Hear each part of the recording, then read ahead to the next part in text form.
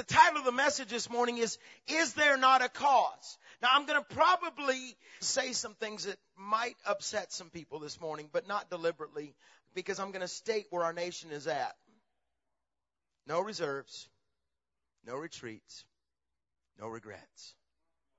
As God gets ready to take the summit to the next level, as God places all of us at another place.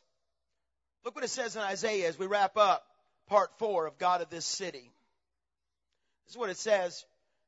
Then when you pray, God will answer. You'll call out for help, and I'll say, here I am. Love that. If you get rid of unfair practices, quit blaming victims, and quit gossiping about other people's sins, if you're generous with the hungry and start giving yourselves to the down and out, your lives will begin to glow in the darkness. Your shadowed lives will be bathed in sunlight. I will always show you where to go. I'll give you a full life in the emptiest of places, firm muscles, strong bones. You'll be like a well-watered garden, a gurgling spring that never runs dry. I wish somebody would get excited over this scripture. You'll use the old rubble of past lives to build the new. Rebuild the foundations from out of your past. You'll be known as those who can fix anything, restore old ruins, rebuild and renovate, and make the community livable again. Come on and praise Him. You may be seated. I want you to look at 1 Samuel chapter 17 as we move into this word. Not going to go long. I'm reminded of when David was getting ready to go fight Goliath. This nobody, this unknown kid who would, within a matter of one afternoon, become known to the world. They would begin to sing songs about him. He is not the person I would have picked to fight a giant. In fact, I'll tell you, I would have picked somebody else. Somebody with maybe more outward giftings and more size and more strength. But I love what it says right here. 1 Samuel 17, looking at verse 8, Goliath stood and shouted to the ranks of Israel, Why do you come out and line up for battle? Am I not a Philistine? And are you not the servants of Saul? Choose a man and have him come down to me. If he is able to fight and kill me, we'll become your subjects, your slaves. But if I overcome him and kill him, you will become our slaves, our subjects, and you're going to serve us. Then the Philistine said, This day I defy the ranks of Israel. Give me a man and let us fight each other. On hearing the Philistines' words, Saul, the king, and all the Israelites were dismayed. And the Bible goes on to say, and they were terrified. Immediately they run. David goes and sits down around a campfire. He's sitting in front of an army that has lost hope. An army that can no longer hear the word of the Lord. An army that is being led by a king who God has already done with. God has already said 4 chapters before, I'm done with you. And suddenly, as they're sitting there, David, this kid, this teenager, gets bold. And he begins to ask questions. And the minute he begins to ask questions is the moment, at that very moment, the very ones that should have been on his side rose up against him. And I want you to look what it says in our key scripture for the day, 1 Samuel 17, verse 28 through 29. Now Eliab, his oldest brother, heard when he spoke to the men, and Eliab's anger was aroused against David. And he said, Why did you come down here? Now, this is the New King James Version. All of you that don't ever think I preach from the King James, this is your moment. It's the New King James, so it's a little newer, like 100 years newer, but that's it. And with whom have you left those few sheep in the wilderness? He was being belittled. The minute you get ready to do something big, you better get ready for the belittling to come. And the problem is, most people stop at this moment. Yeah, you're right. I stink. I need to go back and get my little sheep. Watch what goes on to say. Not David. If you left those few sheep in the wilderness, I know your pride and the insolence of your heart. For you've come down to see the battle. And David said, What have I done now? Is there not a cause? Say that with me. Is there not a cause? David didn't understand why he was being questioned like this. Can I go ahead and tell you this? Write this down, number 1. I don't understand. The Bible says in Psalm 53, verse 2, God looks down from heaven on the sons of men to see if there are any who understand, any who seek God. Anybody that understands. I must admit, I am a simple person. I am a simple man. And I realize at times I don't have all the answers. I understand so much of life situations that there are some things I can't explain. Can I tell you some of the things I don't understand right now in our nation? I don't understand how the president of Mexico can stand on the houses of Congress and rebuke our nation as a hypocrite. What I don't even understand, worse than that, is the vice president and the speaker of the house standing up and applauding a man negating our nation. I don't understand that. I don't understand why people are mad at Arizona when they're just living up to what is in the Constitution according to 1952. See, there's a lot of, I may make you mad now. I don't understand how we can kill unborn children. I don't understand how abortion can go up for the first time in 18 years in America. Last year, it went up. Maybe we should check our White House. Oh, there I go. When I come back next time, I'll just be oversight. So if you get mad, write your letters to Sean now. See, there's a lot of things I don't understand. And I'm going to preach about that. David could not understand how his brothers could attack him.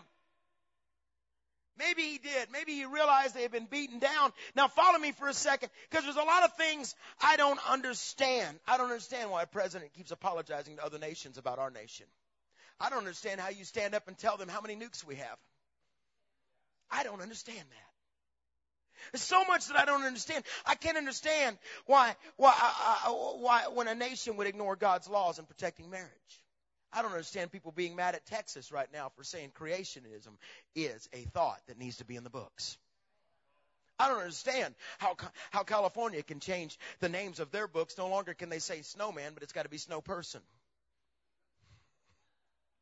Yeah, it's stupid, isn't it? So open-minded, their brains have fallen out. See, there's a lot of things I don't understand, and I'm trying to figure it out. I don't understand why a city would erect monuments that goes against God's word. I don't understand why our textbooks are being rewritten according to, and history is being changed in order to please the populist movement, the progressive populist movement. I don't understand how a nation can ignore morals and vote with their wallet. I'm sorry, I don't understand. I've tried. I don't understand how a nation can be so divided. I don't understand how people can believe in only part of our Constitution. I don't understand why people can believe in only part of God's word. I don't understand why stuff falls off from podium every Sunday morning. I don't understand. See, there's so much that I don't understand. I don't understand how someone can take their own life. I don't understand how young girls can think they're ugly and boys are worthless. See, there's things I don't understand. I'm just a simple person. I don't understand why a person can hate another person for their skin color. It doesn't register with me. I don't understand why a person would lead a church split, marking their life and their family forever. I don't understand how people can walk passionless. I don't understand when a generation chooses to harm their beautifully and wonderfully made bodies by cutting. I don't understand. I don't understand how we can go through life with no rhyme or reason. I don't understand why MoveOn.org is trying to lead a movement to remove the flag of the United States from our schools. See, I don't understand. There's so much that I don't understand that I must give. I have to be honest with you. Psalm 73 verse 16. When I tried to understand under all of this, it was oppressive to me till I entered the sanctuary of God. I love Asaph because Asaph is a great minister. Then I understood their final destiny. See, I don't understand. Maybe I'm just too simple. I don't understand harming children or raping someone. I don't understand. I don't understand why people feel entitled for what they have not earned, and why people can try to rewrite the oldest living document. And I'm not talking about the Constitution. I'm talking about God's word. See, I don't understand. I don't understand selfish thinking or religious mindedness. I don't understand. I don't understand choosing to never catch a vision and living a life of being mundane. See, I don't understand. I don't understand how you can stand around and the presence of God drop into a sanctuary and you cross your arms like you're better than him. See, I don't understand that. I don't understand how an altar call can be given and you can't bend a knee for 5 seconds. Don't understand. Don't understand. Don't understand. I don't understand how a father can't be a father when his baby looks up at him and says, "Oh, Daddy." See, there's so much that I don't understand, and maybe I'm just a simple-minded fool. Maybe my understanding is limited because I've realized that true understanding only comes from reliance upon God. There comes a moment when you begin to say, okay, God, I'm not sure where I'm headed, but I know you know. And what you got to understand, look at Psalms 119, verse 27. Can I preach this morning? Did you want some little sweet sermon? Because you're not getting it today. Is there not a cause? Help me understand these things inside and out so I can ponder your miracle wonders. My sad life's dilapidated. A falling down barn. Build me up again by your word. Barricade the road that goes nowhere. Grace me with your clear revelation. I love the Message Bible. I choose the true road to somewhere. I post your road signs at every curve and corner. I grasp and cling to whatever you tell me. God, don't let me down. I'll run the course you lay out for me if you'll just show me how. My understanding is my cause. See, I've got to move into this. In fact, here's what I do know. I do understand the power of forgiveness. Oh, we're going to hurry now. Stay with me for just a moment. I understand that freedom, the power and the freedom of the cross. I understand that my life is not my own. I understand that every breath that I breathe is a gift from God. I understand that my God doesn't have a personality disorder. I love Isaiah 43, and it's Acts 1:8. Jesus basically said the same thing. But Isaiah chapter 43, it says this. You're my witnesses, declares the Lord. And you're my servant I've chosen, so that you may know and believe me and understand that I am He. Before me no God was formed, nor will there be one after me. Even I am the Lord. Apart from me there is no Savior. I have revealed and saved and proclaimed I, and not some foreign God among you. You're my witnesses, declares the Lord, that I am God. Yes, and from ancient days I am He. No one can deliver out of my hand. When I act, who can reverse it? Can I tell you some things? And then I've got some quotes that I looked up this week that I thought were so good. I'm going to tell you what I do understand. And let me give you some quotes. I understand that time is short. Carl F. Henry, the great missionary, said, the gospel is only good news if it gets there in time. I understand that a vision must have a legacy or it simply becomes a lost idea. I love what John Keith Falconer said. I have but one candle of life to burn. I would rather burn it out in a land filled with darkness than in a land filled and flooded with light. See, I understand that I'm not my own. C.T. Studd said my favorite statement. Some wish to live within the sound of a chapel bell. I wish to run a rescue mission within a yard of hell. See, I understand that our decision to go to the nations may hurt people. People don't understand. But Pastor, you said you were going to be here. And God spoke to us about a year and a half ago to slow down and build a foundation. And we did that. And God, I don't understand why He's making us do this. I don't understand why El Salvador emailed me a couple days ago and said, would you come in November? We have 6,000 teenagers that need to know the power of God. Would you come and preach for 3 days to 6,000? I don't understand that. But I understand that God will be there. I love what my favorite missionary, Jim Elliot, said. He's a martyr.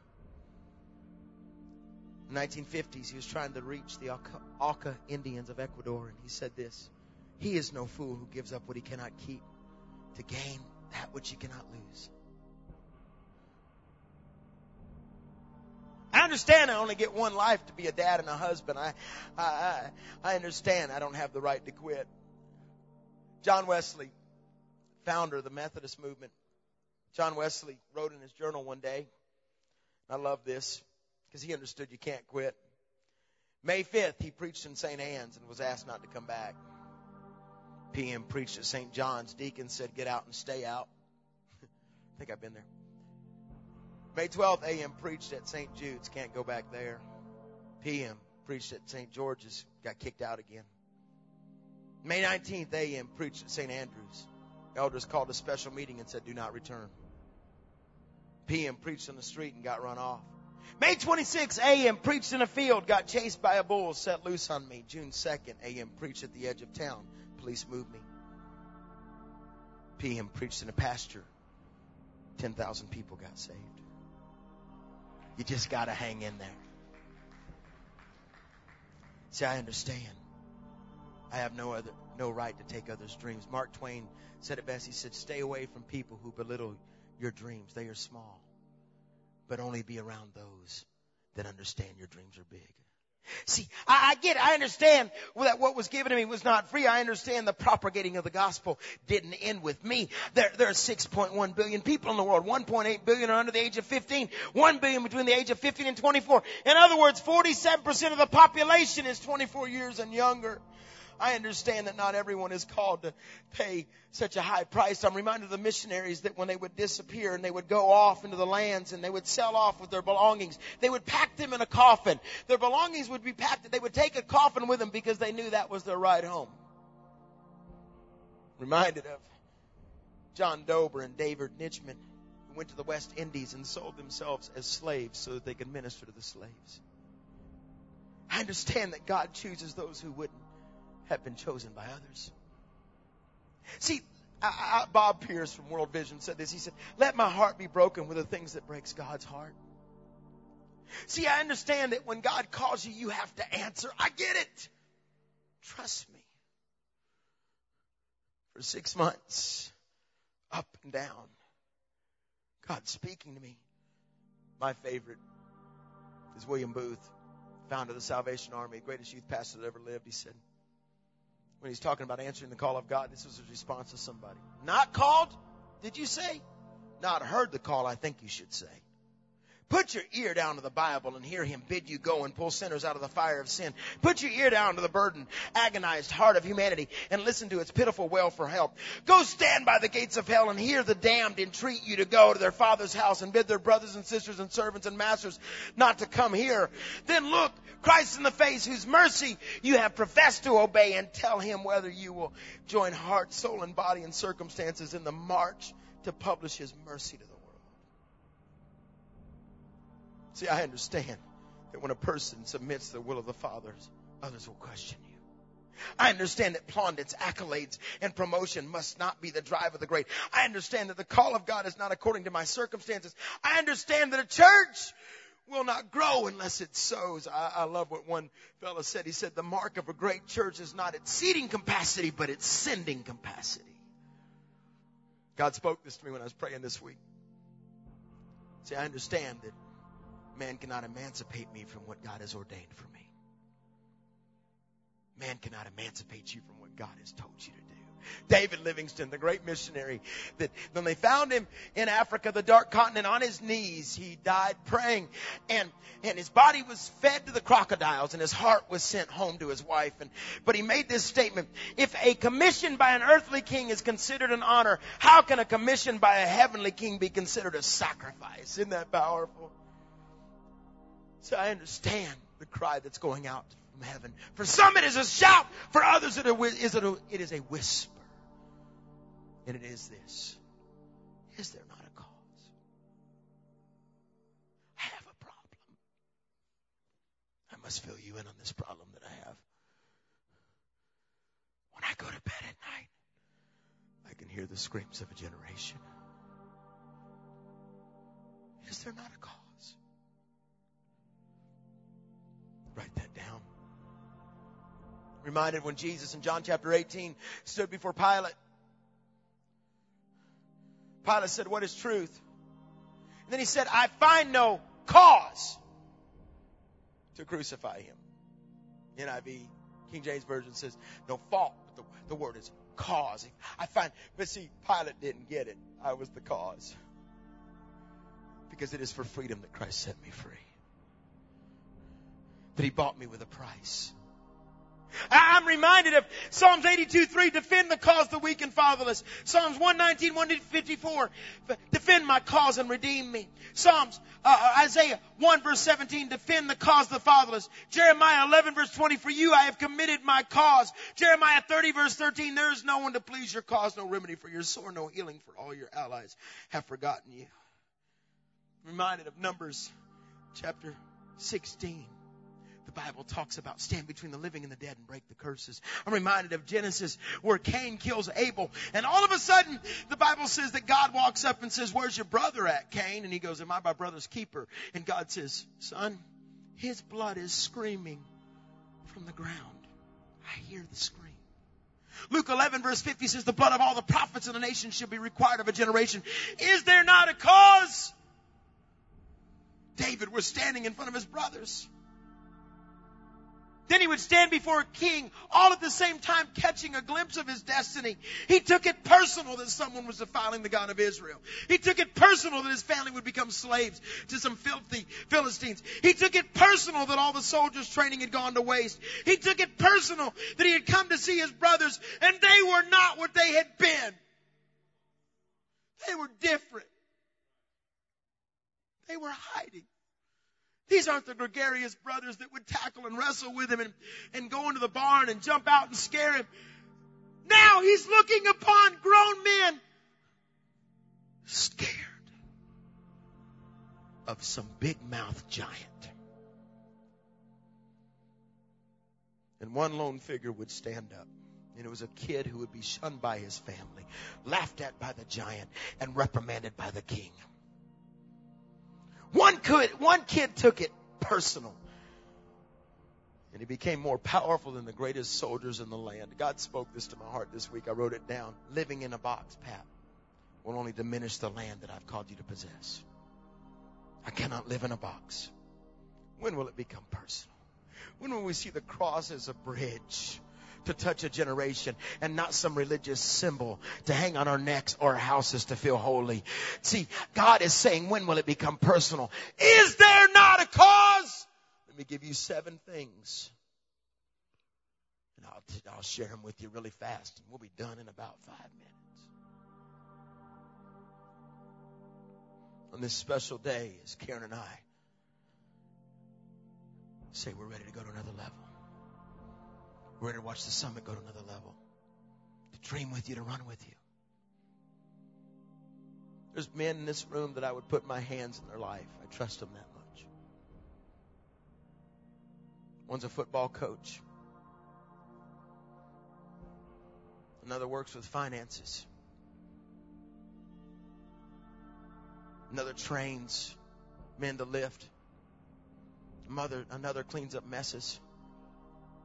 And to those men, I say to you today, is there not a cause? Number 1, your cause will find you. Here's David, 1 Samuel 17. Son, come here. It's Dad. Take this grain to your brothers.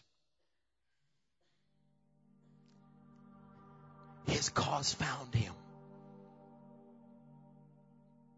My heart is that the church understands that we're not a social club. What keeps you awake at night? Keith Green said this best. He said, this generation of Christians is responsible for this generation of souls on earth. David has his life interrupted by a giant. The giant had been waiting for 40 days, screaming. No one could hear it. David! Where are you, David? Come out, wherever you are. God's about to awaken you to your mission. Number 2, He is the God of the lost causes. In our comfortable little worlds, and maybe you don't have one, but I sure do right now. Reminded of what it says in Amos chapter 5, verse 13 through 14. Powerful scripture. I'd never seen it until this week when I was studying. Justice is a lost cause. Evil is epidemic. Decent people throw up their hands. Protest and rebuke are useless. A waste of breath. Seek good and not evil and live. You talk about God, the God of the angel armies, being your best friend. Well, live like it. Maybe it'll happen. Love that. Oh, go ahead and praise Him. It's okay to.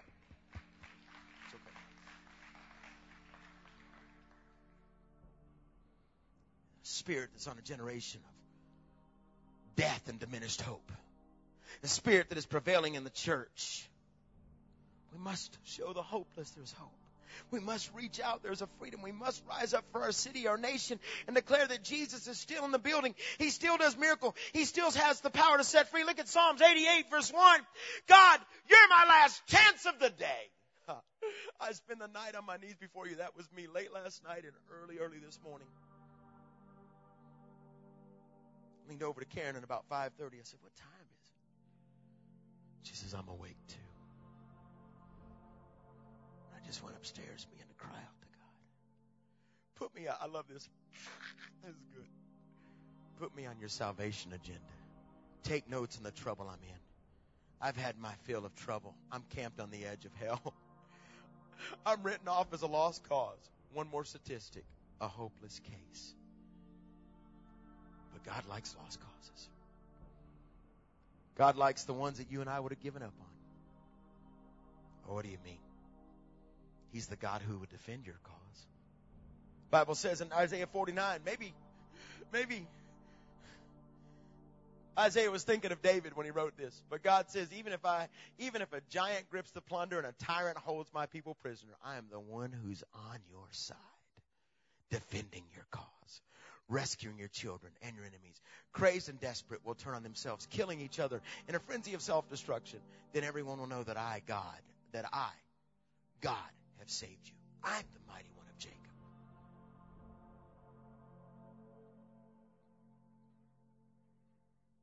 Psalms 146, he upholds the cause of the oppressed. Number 4, write this down. We must allow our cause to diminish our excuses. Jesus removed our excuses. 1 Corinthians 15:56. It was sin that made death so frustrating, and law, code, guilt that gave sin its leverage, its destructive power. But now in a single victorious stroke of life, all three, sin, guilt, death, are gone. The gift of the Master, Jesus Christ. Thank God. With all this going for us, my dear friends, stand your ground and don't hold back. Throw yourselves into the work of the Master, confident that nothing you do for Him is a waste of time or effort. No excuses. Let me give you some people that had excuses in the Bible. Noah was a drunk. Abraham was old. Isaac was a daydreamer. Jacob was a liar. Leah, she's ugly. She had him weird eyes. Watch. Joseph was abused. Moses had a stuttering problem. Gideon was afraid. Samson had long hair and was a womanizer. Rahab was a prostitute. Jeremiah and Timothy were too young. David had an affair and he was a murderer. Elijah was suicidal. Isaiah preached naked. Jonah ran from God. Naomi was a widow. Job went bankrupt. John the Baptist ate bugs. Peter denied Christ. The disciples fell asleep while praying. Martha worried about everything. Mary Magdalene, well, you know what she was. The Samaritan woman was divorced more than once. Zacchaeus was too small. Paul was too religious. Timothy had an ulcer. And Lazarus was dead. But God still used them anyway. No more excuses. Your cause, it'll cost you everything.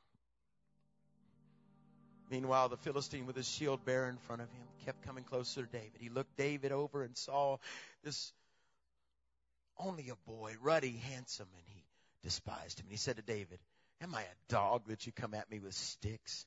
And the Philistine cursed David by his gods. Come here, he said, and I'll give your flesh to the birds of the air and the beasts of the field. That makes for a great day. Reminded of the 15th century, the Catholic Church had begun to preach against, because of an evil pope, the birth and the resurrection of Jesus Christ. A little short Florentine priest named Hieronymo Savonarola would stand in the middle of St. Mark's Cathedral preaching the gospel. They warned him, stop preaching about resurrection. He wouldn't do it. Till finally, the Catholic hierarchy came walking down the middle of a service of St. Mark's Cathedral, and they grabbed Hieronymo Savonarola by the back of his hair and they drug him out the door. They took and tied a rope to him, and the rope went over a 15-foot pulley. And all day and night, they would raise his body up and drop it to the ground. 15 feet, dropping it up, down. And they would scream out, denounce. He said, I will not. Till eventually every bone in his body began to break. Day and night, pulling him up, dropping him on the ground, this little priest. Finally, at night, after they would put him on a stretch rock and leave him out, he'd have to stay awake so the animals wouldn't eat him because he had begun to rot. Laying there, full view of God. Finding that he would not renounce what he had preached, they finally took him before the council. And they dragged him out by his hair and they tied him to a tree post. They put kindling at his feet and they caught him on fire. Flames began to leap up to his knees. One of the church leaders stood up and shouted, Savonarola from the church militant and the church triumphant, we excommunicate you. Savonarola took his little broken head and he raised it up. With the very breath he could muster, he preached the most powerful message of his life. And he said, Sir, from the church militant, maybe, but sir, for the church